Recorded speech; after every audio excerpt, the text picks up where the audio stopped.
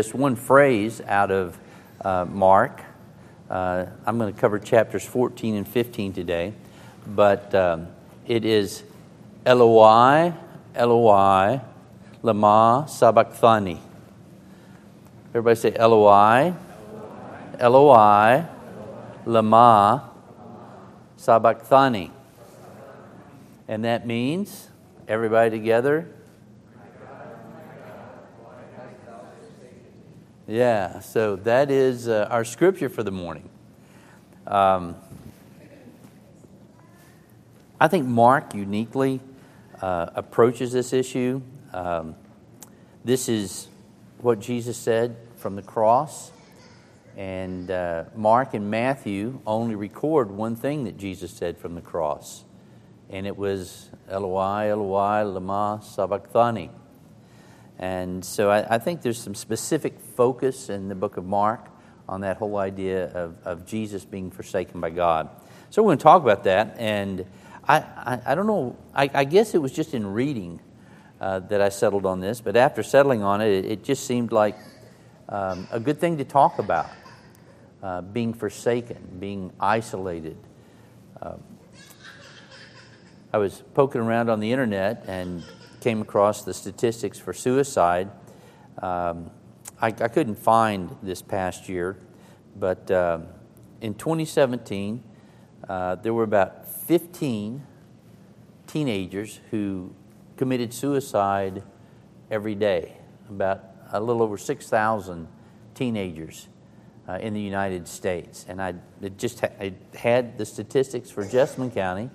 That year, 11 of our teenagers committed suicide.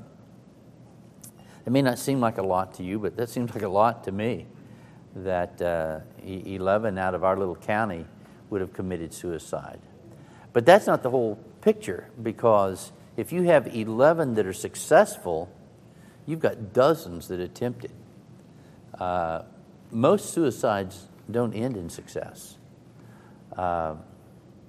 I guess there's not a class in high school on how to do it, thank the Lord. But so if you've got this peak of a iceberg sticking out of the water, where you have a dozen teenagers in our county, think of the submerged part of the iceberg that spreads out, 10 times as wide as the peak of the iceberg, and the danger of that as we try to navigate growing up in this county.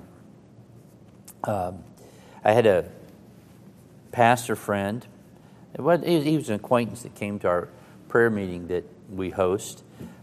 He only came a couple times, and about 8 months later, they found him overdosed in his car out at Red River Gorge. He had committed suicide.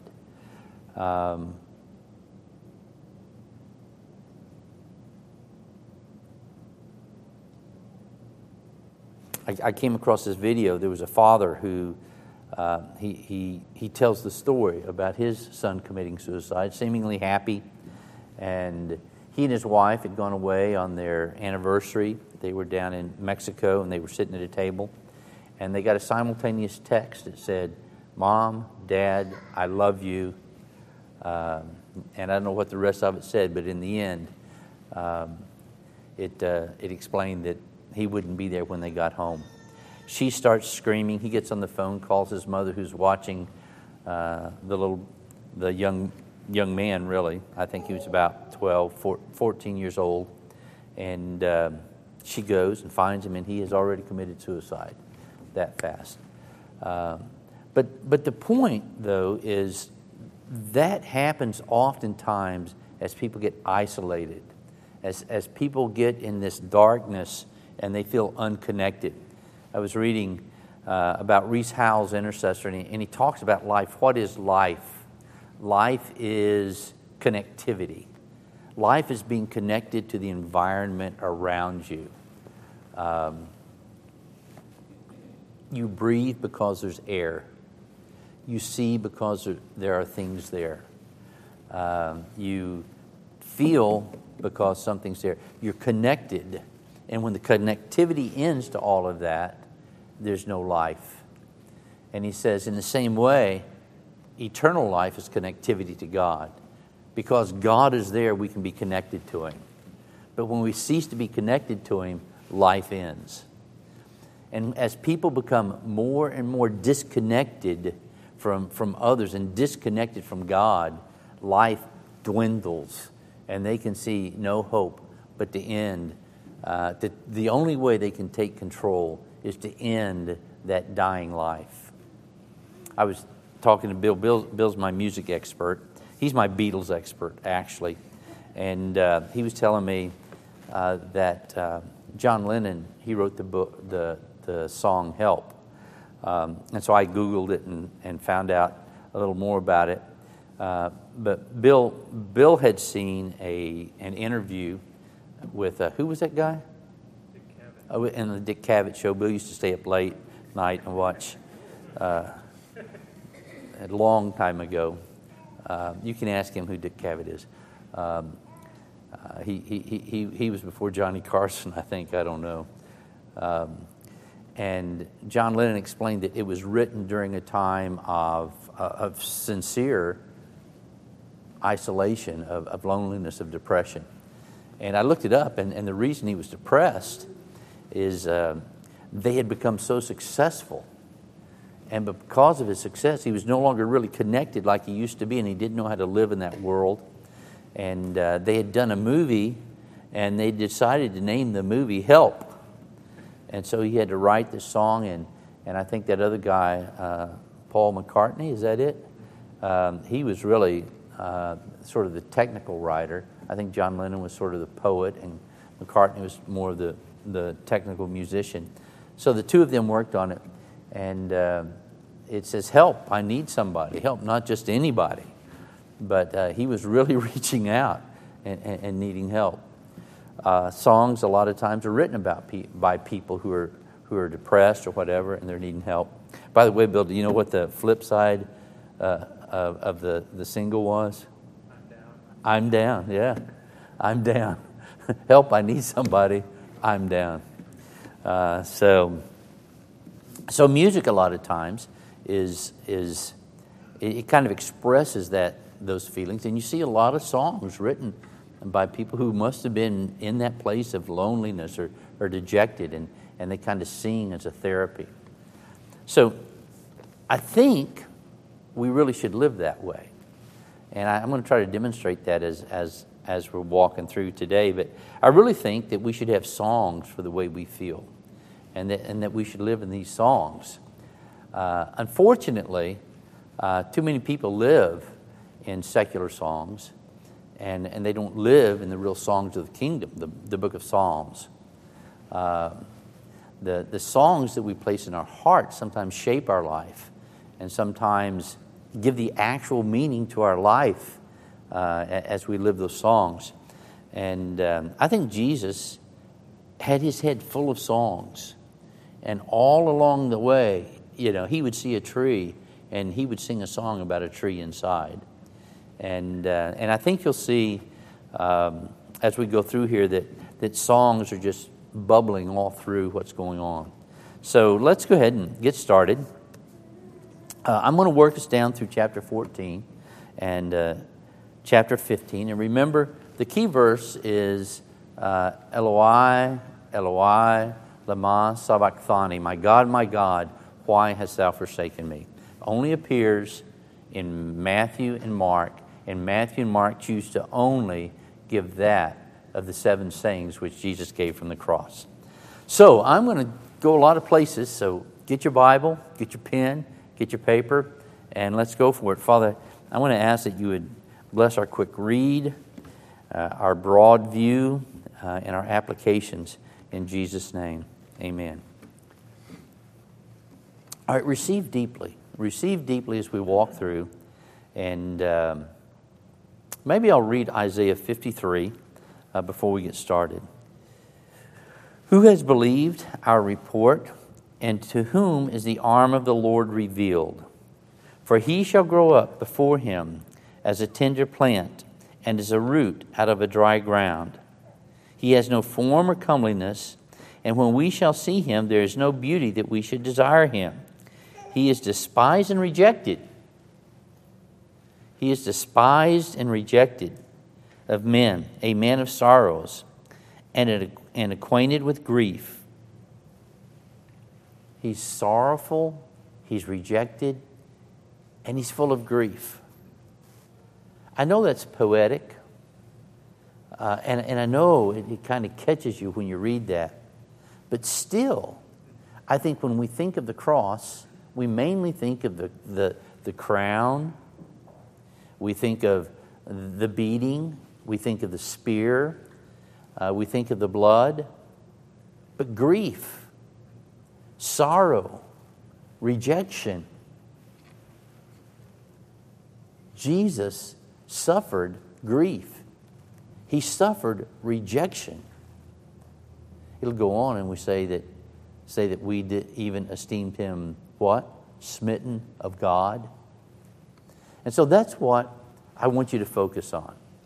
Let's look at the cross, and let's don't look at the beatings.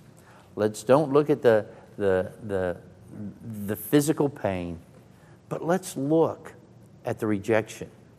Let's look at the isolation. Let's look at the darkness that came across Jesus in that time. I think there might be a person or two here that can relate. But if you can't relate, you know somebody that could. And if you live in this county, you live around people who can relate so directly to this kind of isolation that they will kill themselves in this next year. So let's let God show us Jesus. Let's remember Jesus. And what I want us to remember is that he suffered grief and sorrow and isolation and darkness. And he went to a very, very dark place. All right? So let's walk down through it and let's just look at it. And I'll just point it out as we go. We're going to do a pretty quick read through here. I'm going to skip some verses.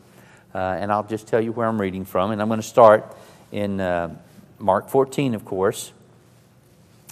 So there's a lot of things that happen to Jesus. This is a beautiful thing that happens, but is it really? There's a woman who has nard or spikenard, however you want to pronounce it, or whichever word you want to use, and it's very costly ointment. And she takes it, and she breaks the bottle open, and she uses this, and she anoints Jesus. But what is she anointing him for? This is an anointing into a road into darkness, an anointing into total rejection. It is an anointing that is preparing him for the cross. It was sweet, it was intimate, it was a revelation, it was honoring, but it was foreboding. Let's keep reading. And while he was at Bethany in the house of Simon the leper, as he was reclining at table, a woman came with an alabaster flask of ointment of pure nard, very costly, and she broke the flask and poured it over his head. And now by verse 10, then Judas Iscariot, who was one of the 12, went to the chief priest in order to betray him to them. And when they heard it, they were glad and promised to give him money. Can you imagine if you were a pastor or a minister and all of the other ministers had gotten together to hire an assassin and they paid him, even if he wasn't successful, how would you feel about living your life in that city? They promised to give him money to betray him.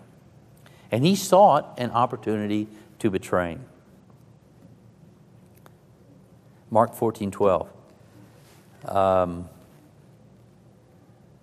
And on the first day of unleavened bread, when they sacrificed the Passover lamb, his disciples said to him, "Where will you have us go and prepare for you to eat the Passover?" Now this is all very interesting. Jesus is getting ready to pour his life out, and he's going to institute this meal, Passover. And the Passover is going to represent, hey, I'm going to give my body for you. I'm going to pour my blood out for you. And it's very significant that it's at this meal that he brings up the fact. I'm going to pour my life out to you, but one of you is going to betray me. But you know what? I'm still going to pour my life out for you. And when it was evening, he came with the 12, and as they were reclining at table, this is verse 17, and eating, Jesus said, "Truly I say to you, one of you will betray me, one who is eating with me." They began to be sorrowful and to say to him one after another, "Is it I?" And he said to them, "It is one of the 12, one who is dipping bread into the dish with me." And so if this were a movie, a very familiar song, they would begin to sing it. It's like a musical. It would come from Psalm 41, verse 9. "Even my close friend in whom I trusted, who ate my bread, has lifted his heel against me." This was a song that they sang fairly regularly. Can you imagine Jesus? He's there. He's not only providing a meal, but that meal represents him providing his body, and this song comes to his mind. "Even my close friend in whom I trusted, who ate my bread, has lifted his heel against me." Of course, there's a larger song that would be going on in him about this event, and he realizes this song captures right where I am. Mark 14:22, "And as they were eating, he took bread, and after blessing it, broke it and gave it to them and said, 'Take, this is my body.'" And then verse 32, "And they went to a place called Gethsemane, and he said to his disciples, 'Sit here while I pray.' And he took with him Peter and James and John." And now we begin to see the effects of this rejection and isolation. "He was greatly distressed and troubled." He was afeared, and he was troubled in his soul. Now, if you've ever dealt with depression or just this darkness, I can relate to this pretty well. People don't know this about me, but I've got a dark side, and I can get pretty isolated from everything, and I have to fight through it. And I think Jesus is probably the best example of fighting through it. But I know what it means to be afraid. I know what it means to be just troubled in my soul.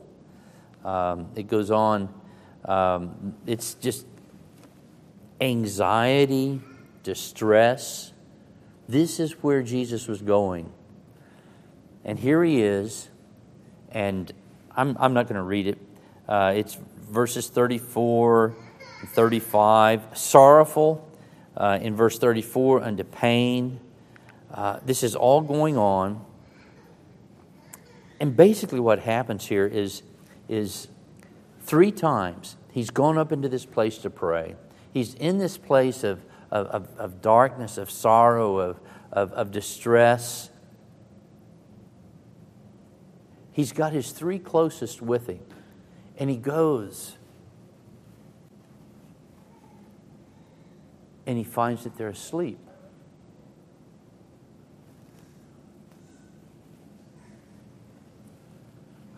The whole world is turning against me. I'm crying out to God.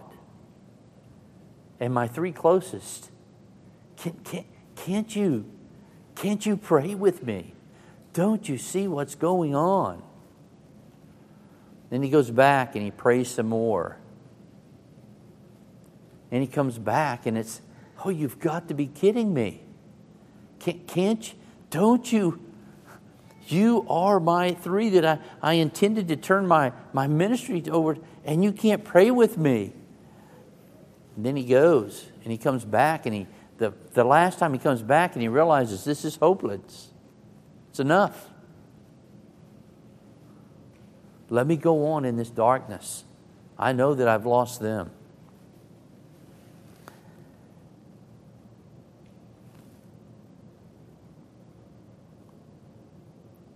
Are you still sleeping? Verse 41. And taking your rest? It's enough. The hour has come. The man is betrayed into the hands of sinners. And immediately, while he was still speaking to those three, forget it. No support there. It's done. Here we go. And immediately, it says, Judas came, and with him a crowd with swords and clubs from the chief priests and the scribes and the elders. Now the betrayer had given them a sign saying, the one I will kiss, that's the man. Seize him and lead him away under guard. His own familiar friend who had just shared a meal with him comes and kisses him as a sign to take Jesus.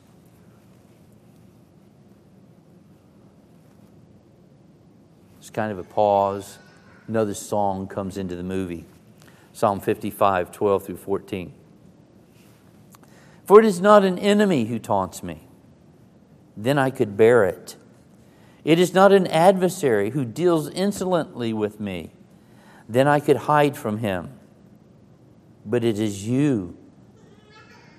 It is you, a man, my equal, my companion, my familiar friend.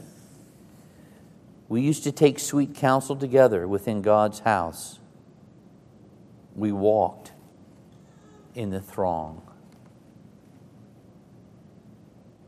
I'm sure Jesus sang that song in his soul, because it was a song written by David, who over and over wrote songs that were prophetic of the coming of Christ.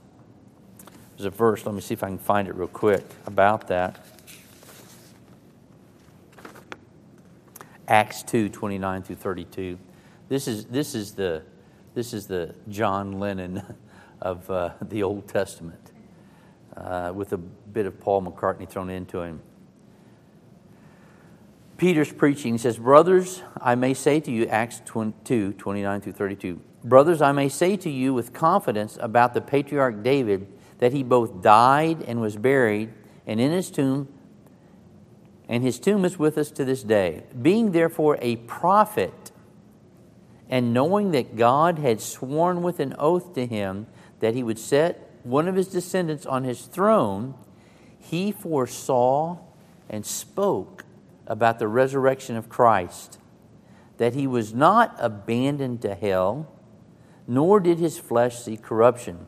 This Jesus God raised up, and of that we all are witnesses. So a lot of David's psalms are undoubtedly prophetic, because the Scripture tells us that outright, that many of the things that God said to David really weren't for him, but it was a prophecy of the coming Christ. Now, the trick is, can I get my notes back in order? So, he's been betrayed with a kiss. Mark 14, 49 through 50. Day after day I was with you in the temple teaching, and you did not seize me.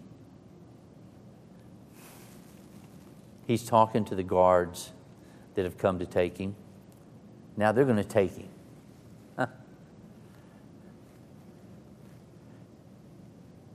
The priests sold him.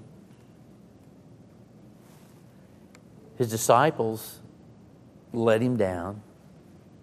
Judas betrayed him. And now the Romans have him, and they're going to take him away. And he says, I was there all along. Why didn't you just take me in daylight? He says, but nonetheless, listen to this, nonetheless, let the Scripture be fulfilled. All right, you're here. I know what's going on. God's doing something. Have at it. Verse 51. And a young man followed him with nothing but a linen cloth about his body, and they seized him. but he left the linen cloth and ran away naked. Now, this is the only place in the Bible that this story appears. And there are a lot of people who think that this very well could have been Mark, because Mark is the only one who records this. And some people think that none of the other guys did because they didn't want to diss Mark, but Mark wanted to make sure that this was recorded. Whether it was Mark or whether it was some other young man, the youth group left him. Evidently, this kid was there, maybe with the disciples. Jesus was praying. It was happening. But the guards show up, and he runs off. So again, somebody leaves him so quickly that they leave their clothes behind. Can you see a theme here? You ever felt rejected?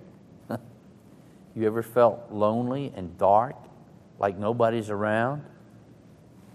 You've probably never had, I'll guarantee you've never had this depth of rejection, where the religious leaders, the political leaders, your friends, the youth group, they all left you. Sometimes so fast, they left their clothes behind. Verse 53. Well, nobody answered that question. You see, you get the theme here? Okay. And they led Jesus to the high priest, and all the chief priests and the elders and the scribes came together. On down to 64. You have heard his blasphemy. What is your decision? And they all condemned him as deserving death. I was anointed for the cross. And immediately, boom, boom, boom. All those old songs begin to make sense. My familiar friends, people that were in the throng with me, they've rejected me. And now he is condemned by the spiritual leaders to death. Verse 66. And as Peter was below in the courtyard, one of the servant girls of the high priest came, and seeing Peter warming himself, she looked at him and said, You also were with the Nazarene Jesus. But he denied it, saying, I neither know nor understand what you mean. And he went out into the gateway, and the rooster crowed. You know the story. This continues down to verse 72. And immediately the rooster crowed a second time, and Peter remembered how Jesus had said to him, Before the rooster crows twice, you will deny me 3 times. Have you ever had a close friend, maybe your best friend, and for some reason he was in a conversation with someone else, and you heard him deny you in some way, or talk about you in a way that wasn't uplifting? With social media and email and all the different communications going on, it happens more and more. People, not that you thought were your friends, but people who were really your friends, they let it seep out somewhere and they don't know you're listening, and it just burns you.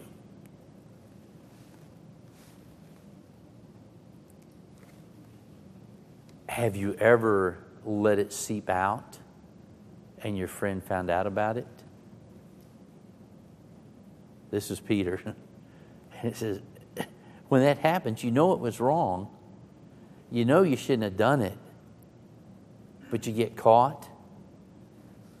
It goes on and says, and he broke down and wept because he realized how he had denied Jesus 3 times.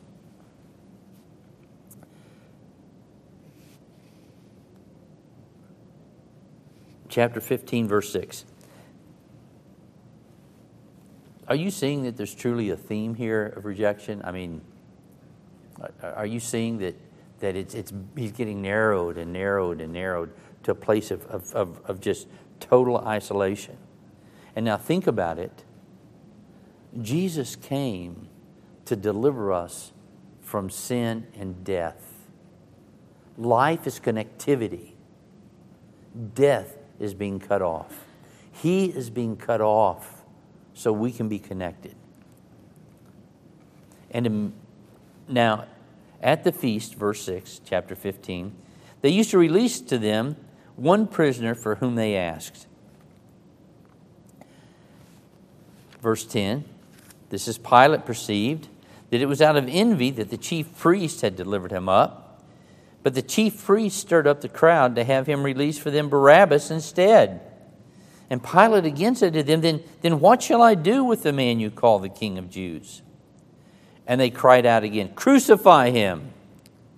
And Pilate said to them, Why? What evil has he done? But they shouted all the more, Crucify him! So Pilate, wishing to satisfy the crowd, released for them Barabbas. And having scourged Jesus, he delivered him to be crucified. The closer you are to being a teenager, the better you're going to understand this. Because teenagers are forced to be together at school, and the school is chosen for them, and they have to be around all the personalities. And when the mob mentality gets going, even people that would otherwise not condemn you, just because of the mob, they condemn you. This is what goes on in high schools. You know why it doesn't happen as you get older? You self-isolate. You take yourself out of the mob. You try to find people who will tell you how good you are. And so it happens less as you get older, but to the degree that it happened in high school, it's to that degree that you kind of carry that inside of you, and you sing those old songs of rejection that aren't yours to sing. They weren't written for you. They were written for Jesus. He was the one who was to sing this song. He is the hero of the story of rejection. And so they delivered him. The one who had the authorities, the teacher that could have set him free, delivered him over. Mark 15, 16 and 19. And the soldiers led him away inside the place, that is the governor's headquarters, and they called together the whole battalion. Now you got a whole battalion of Roman soldiers. And they clothed him in a purple cloak, and twisting together a crown of thorns, they put it on him, and they began to salute him, Hail, King of the Jews! And they were striking his head with a reed, and spitting on him, and kneeling down to him in homage. Sort of a pause in the action. Another song comes into the movie. Psalm 22, 7 through 8. All who see me mock me. They make mouths at me. They wag their heads. He trusts in the Lord. Let him deliver him.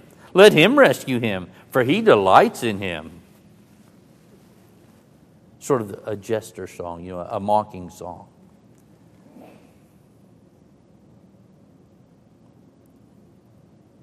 Wow.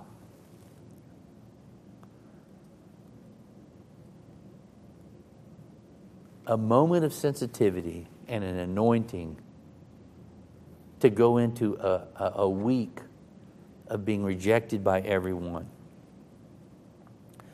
Now, you not only have the political leaders, but now you have the military that is mocking you and making fun of you, and yes, beating you.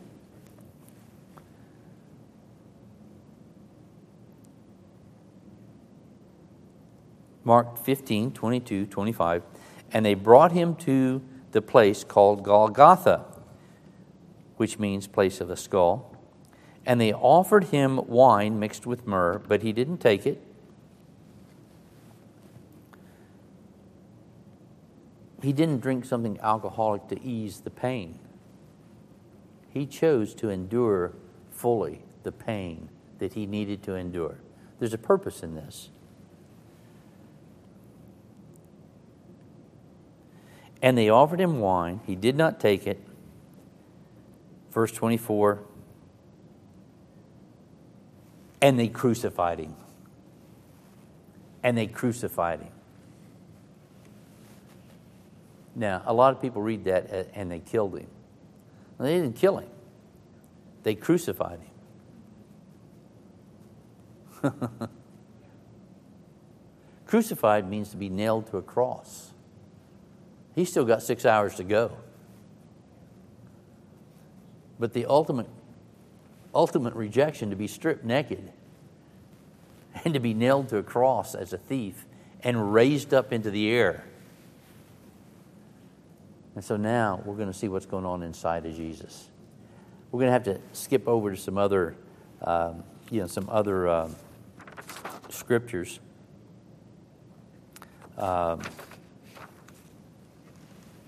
There's 4 Gospels, and like I said earlier, there are 7 things that Jesus said while he was on the cross. Luke gives us 3. John gives us 3. But Mark and Matthew only give us 1. And it's the only one they choose. And it's Eloi, Eloi, lema sabachthani. My God, why? Why hast thou forsaken me? So let's look at these real quick, and then we'll center in a little bit on what Mark tells us to kind of sum up this theme of rejection. The first one, chronologically, you find it over in Luke 23:34. Father, forgive them, for they do not know what they are doing.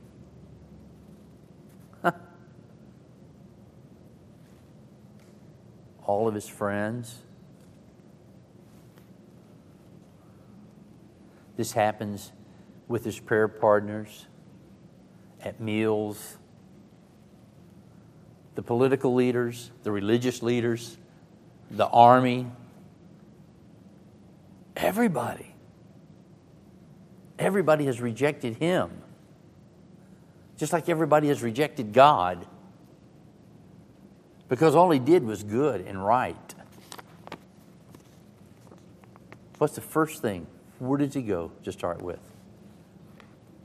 Father, forgive them. Forgive them, Lord.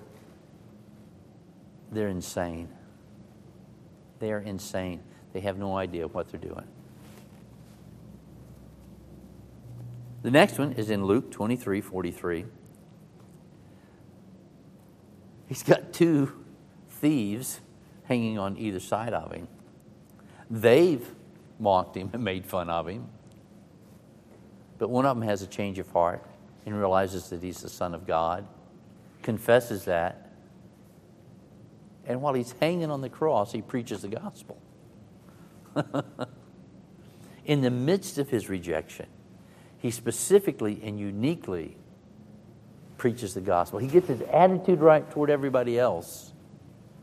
And he specifically zeroes in on a guy and preaches, lives, becomes the gospel to him. And he says, today you will be with me in paradise. Luke 23:43. Then the next thing he does, and this is so amazing to me, is in John 19:26 and 27. Woman, behold your son. Behold your mother. He is, I mean, he's got to be moving toward delirious. I don't know. But what is he thinking of? I can't believe they've treated me this way. Nobody loves me. No. He realizes when I'm gone, my mama needs somebody to take care of her. Last minute detail. And he looks down at John, the disciple that Jesus loved, the disciple that he drew to his breast, and he said, Mary, this is now your son. John, this is now your mother.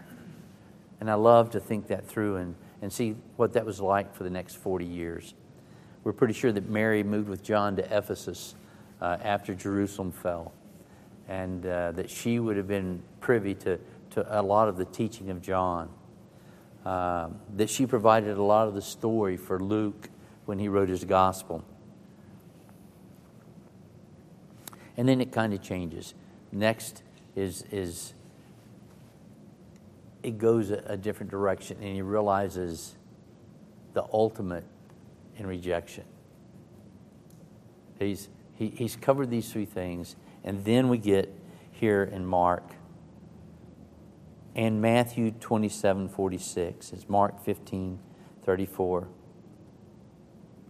Eloi, Eloi, lama sabachthani. My God,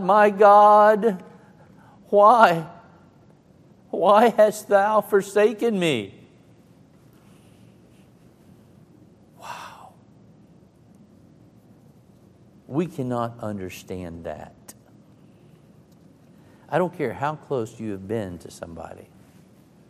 I don't care who has stabbed you in the back.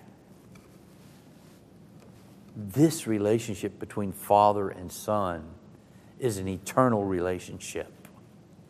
There is such unity and life flowing from it that everything you see, everything that exists is the product of these two in relationship with each other. There is nothing we know that isn't the product of their life together and their great joy. The thing that they are well pleased with is one another. They've never had a moment of alienation. And it's not a shallow friendship. It is the wellspring from which all connectivity flows. And having had that, Jesus is separated from it. Eloi, Eloi, lama sabachthani.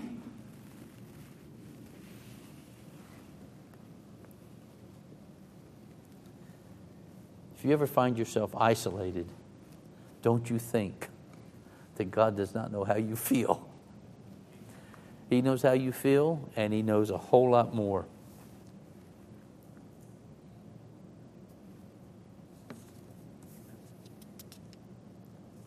And then He goes on.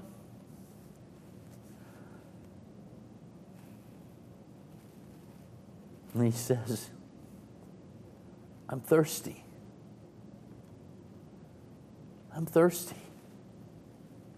He's getting close to death. The blood is drained from his body. His mouth is full of cotton.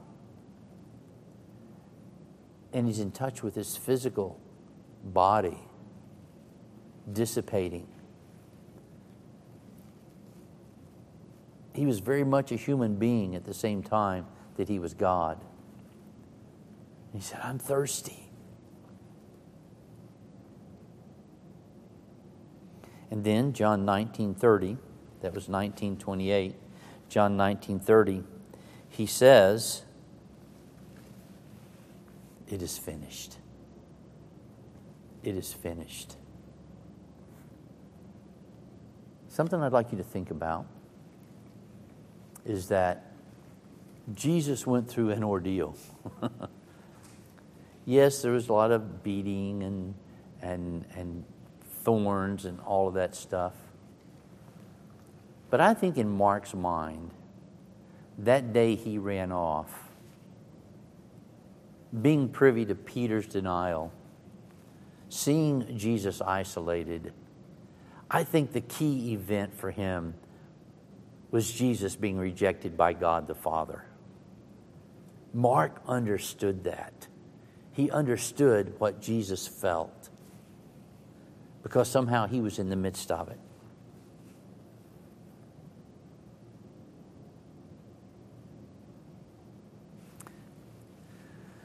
But as Jesus is getting ready to breathe his last, what does he say? He says, "It is finished." It is finished. What's he been doing all along?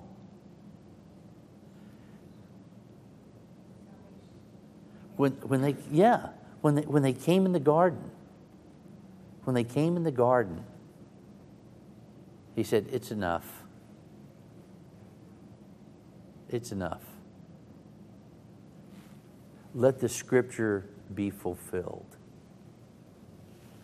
He knew that he was leading to salvation. He knew that there was a purpose in his life.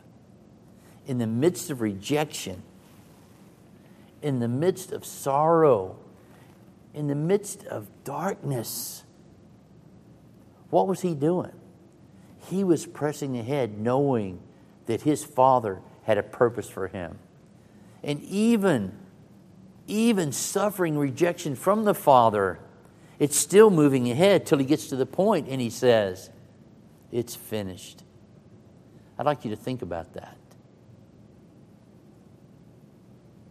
If you live another 10 years, you may get into some dark times. You may feel rejected. But what did Jesus do? He lived knowing that he had a purpose. The songs he sang all moved toward the glorification of God. He had built his life on a trajectory that was going to end in glorification. And he didn't get down in the dumps. He didn't get mad at people. He didn't point his finger. He hung on to the fact that he and the Father had a purpose together, and he continued to live that purpose in his mind, even hanging on the cross, rejected of everybody.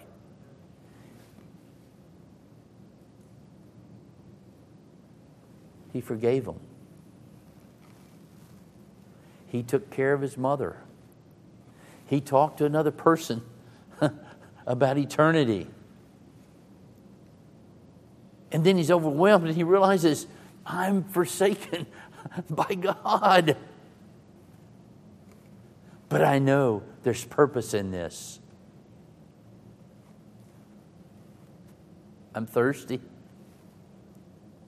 It's near the end. It's finished. It's finished. It's done. Whew. Faithful to the end. Now, Father, into your hands I commend my spirit. And those are the last words that we have of Jesus on the cross. Luke 23:46. Wow. Wow. Mark goes on. And when the 6th hour had come, there was darkness over the whole land until the 9th hour. Amazing. There was darkness that leads up to Jesus crying out, my God, why hast thou forsaken me?" I think Mark throws that in there to just finish the picture. My best friend has forsaken me. My team is gone. The government, the military is against me. Everyone's against me. And darkness is covering the whole earth. And God has forsaken me. But I've spent time with God. I know who He is. I know who I am. And I know the purpose I serve. And I press ahead until it's finished. And when it's all said and done, I trust my life into the hands of Jesus. And the theme song that started when this movie opened up, it was just music, but now they throw the words into it. Psalm 22. My God, why have you forsaken me? Why are you so far from saving me? from the words of my groaning. Oh my God, I cry by day, but you do not answer, and by night, but I find no rest. Psalm 22, 1 and 2. Now there's a sequel to this movie.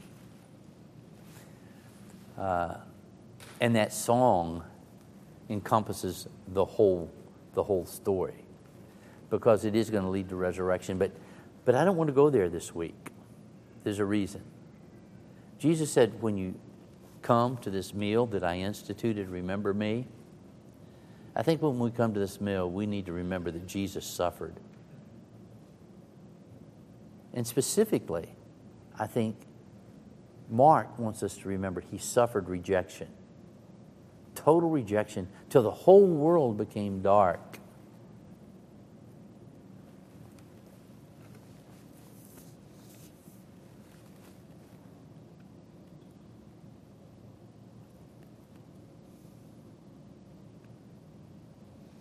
Verse 38 of Mark 15. And the curtain of the temple was torn in two from top to bottom. It is finished. Father, into your hands I commend my spirit. And as he says this, the curtain that represented the separation between us and God because of our sin, us being separated from God, when Jesus suffered that separation, when Jesus died, guess what happened? The curtain was torn from top to bottom, and the separation that mankind felt from God was no longer to those who would trust him.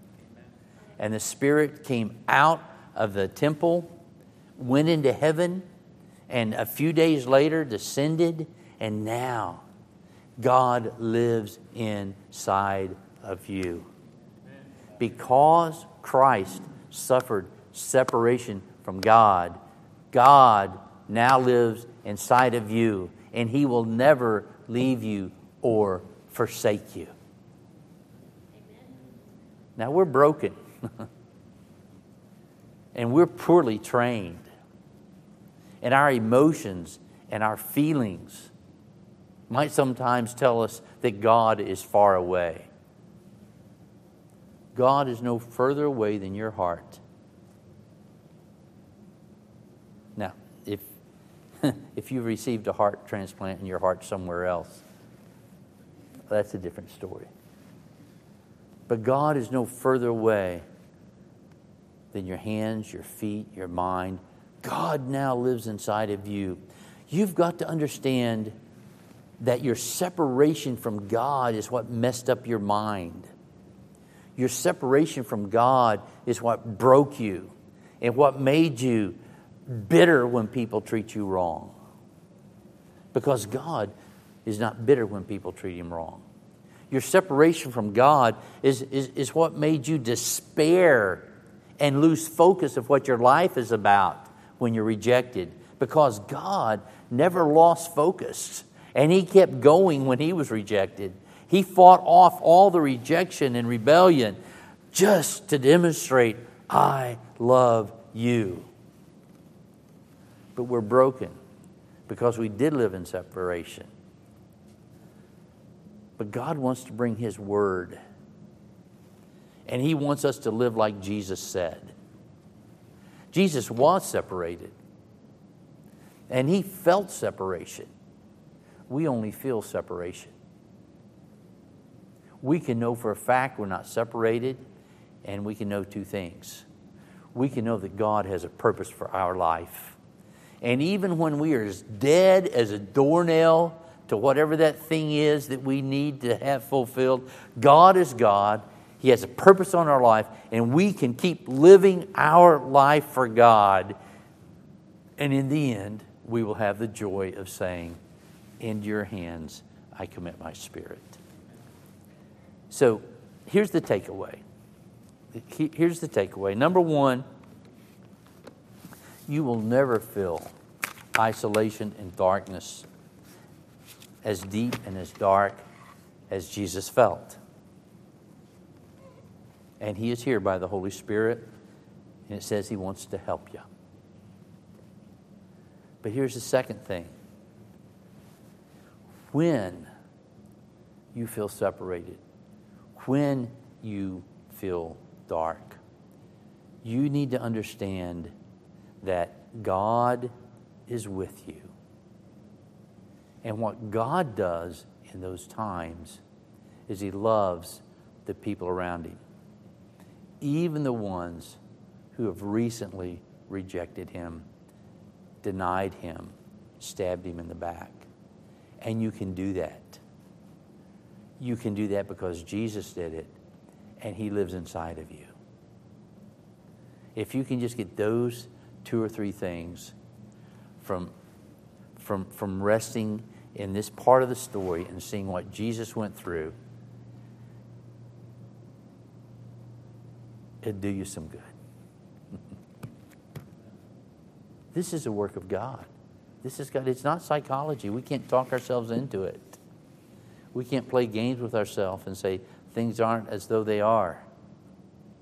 All we can do is allow God to come and live big and liberate us.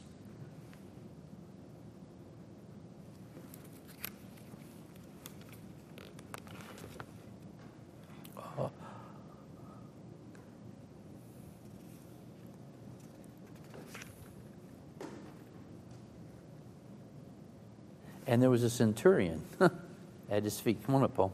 There was a centurion at His feet. And when Jesus breathed His last breath, it began right there. It began right there. It was finished. The Spirit of God had been released. And immediately, the scales fell from the eyes of that centurion at the foot of the cross. And what does he say? This is God. This is God. A God who forgives. A God who loves. A God who shares His Son. Hallelujah. And it began. And it's been going ever since. But today, I want us to remember Jesus in this one aspect. We have a lot of communions, 52 a year.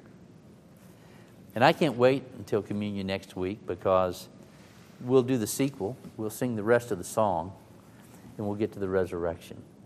But there's something sweet about being around and contemplating the anointing of Jesus toward His death, and just remembering that for a week. Hope it doesn't bum you out. I hope it draws you closer to Jesus and helps you understand that He understands. Come on up, Bill.